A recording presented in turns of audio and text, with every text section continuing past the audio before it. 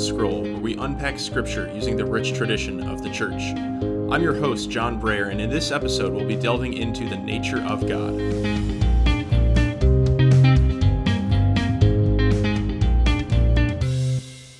Thanks for joining me for the second episode of The Lamb and the Scroll.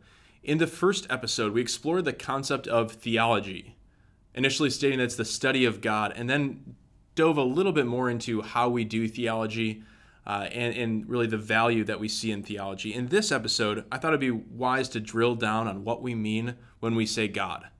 And so throughout this episode, we'll be diving into Scripture, we'll be taking a look at the Catechism, and then we'll take a look at a survey in which Pew Research asked that question: what do Americans believe about God? And so today, where better to begin when thinking about this question of who is God than in Scripture? There are many, many stories we could take a look at to dive into God's nature, who God is in Scripture. But what I thought we could do is start with Exodus chapter 3. Now, it's in Exodus chapter 3 where God calls Moses in the form of the burning bush. And I won't read the whole story for you, but what I will focus on is the part in which Moses inquires about God's name. And so at this point in the story, God has appeared to Moses through the form of the burning bush, and he's made a request to Moses. Now, what Moses is doing is he's saying, okay, now if I go back to the Israelites, to the Egyptians, they're going to ask for your name. And so I'll read this part from Exodus chapter 3, starting with verse 13. But, said Moses to God, when I go to the Israelites and say to them, the God of your fathers has sent me to you, if they ask me, what is his name, what am I to tell them? God replied, I am who am. Then he added, this is what you shall tell the Israelites. I am sent me to you. Surely this is not what Moses was anticipating when he asked for God's name. But what this does do is it gives us something important, very important about God's nature, just by the revelation of this name, I am. And so here I'll be quoting from the Catechism, 213. The revelation of the ineffable name, I am who am, contains then the truth that God alone is. And I'll skip down a little bit. God is the fullness of being and of every perfection, without origin and without end. All creatures receive all that they are and have from him, but he alone is his very being, and he is of himself everything that he is. Now, that's some pretty dense philosophical language as we get into this idea of God is being. But if we had to summarize God's nature briefly, we might start by saying he is being itself. He is not a being. He's not a type of being. He's not the highest form of being or a supreme being. He is being itself. It's from God that all existence flows, that all existence flows, that all creation finds its origins. And Bishop Barron speaks about this, how we frequently misinterpret what God is, and we attribute him these characteristics that would be of beings. And he says in a very technical sense that that is not exactly what God is. So let's take a listen. The new atheists, to a person, believe that God is some reality in the world, or alongside the world, or above the world. God is the supreme instance, if you want, of the category being. All kinds of beings around. God's the supreme instance of the category or genus of being. Well, that's exactly what God is not, according to Thomas Aquinas. Thomas couldn't be clearer. He says that God is not in any genus. You say, well, isn't God at least a type of being? And Thomas's beguiling answer is, no, he's not. God's not a thing or an individual. Rather, God is, in Thomas's pithy Latin, ipsum esse subsistens, which means the subsistent act of to be itself.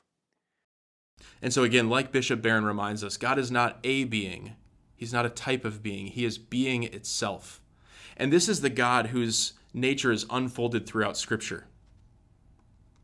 Now, we're not going to kid ourselves and just be able to describe God simply and be able to move on. He's not like that. God's a mystery. But as we look at Scripture, we start to see this God who is the source of all creation, right? Even turn back a few chapters, back from Exodus to Genesis 1, where is all of this coming from? But it's coming from God. God is the source of all life, all creation. He might be called in some senses the uncreated creator.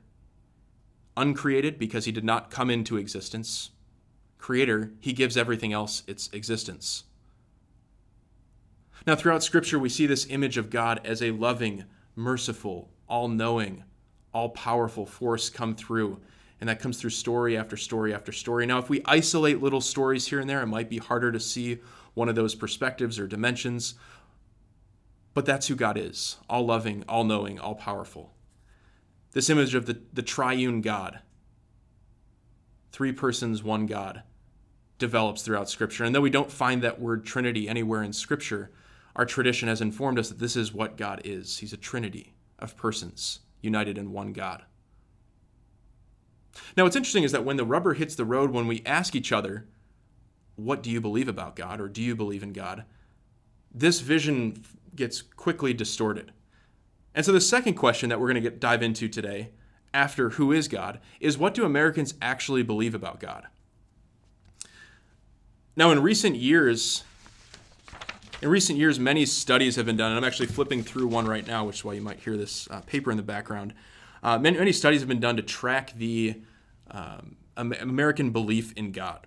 And so what I'll do is I'd like to play a short clip from some of the findings from this survey, which was conducted in 2017, published in 2018, that will give you the big takeaway numbers.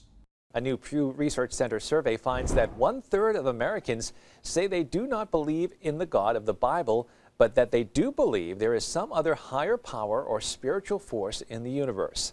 A slim majority of Americans, 56%, say they believe in God as described in the Bible, and 1 in 10 do not believe in any higher power or spiritual force. Now, the survey does not clearly define what it means when it says God as described in the Bible, but it does point this out. And I'll read you another little excerpt from the report. The survey questions that mention the Bible do not specify any particular verses or translations, leaving that up to each respondent's understanding. But it is clear from questions elsewhere in the survey that Americans who say they believe in God as described in the Bible generally envision an all-powerful, all-knowing, loving deity who determines most or all of what happens in their lives. And so that might be a working definition, but it's not something that's specifically laid out, and this idea of God as described in the Bible is left open to the respondent.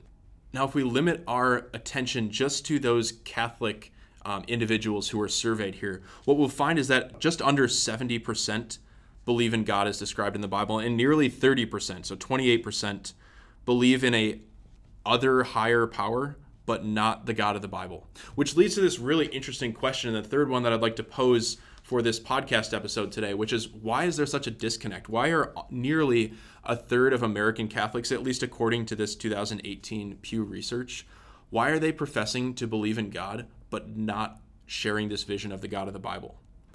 And I suppose there are many, many different readings for this, many different readings. But I have to imagine that at least one of the possible explanations includes the possibility that we are misunderstanding the vision of God that's being portrayed in Scripture. That's why I think it's really important that we dig into Scripture and we really read it with the tradition of the church.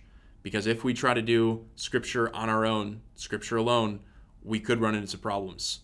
If we cherry pick, if we look at specific stories, it might be easy for us to develop this picture of God who is just an all-loving, all-powerful deity, but who is not all-knowing, or some other combination of those.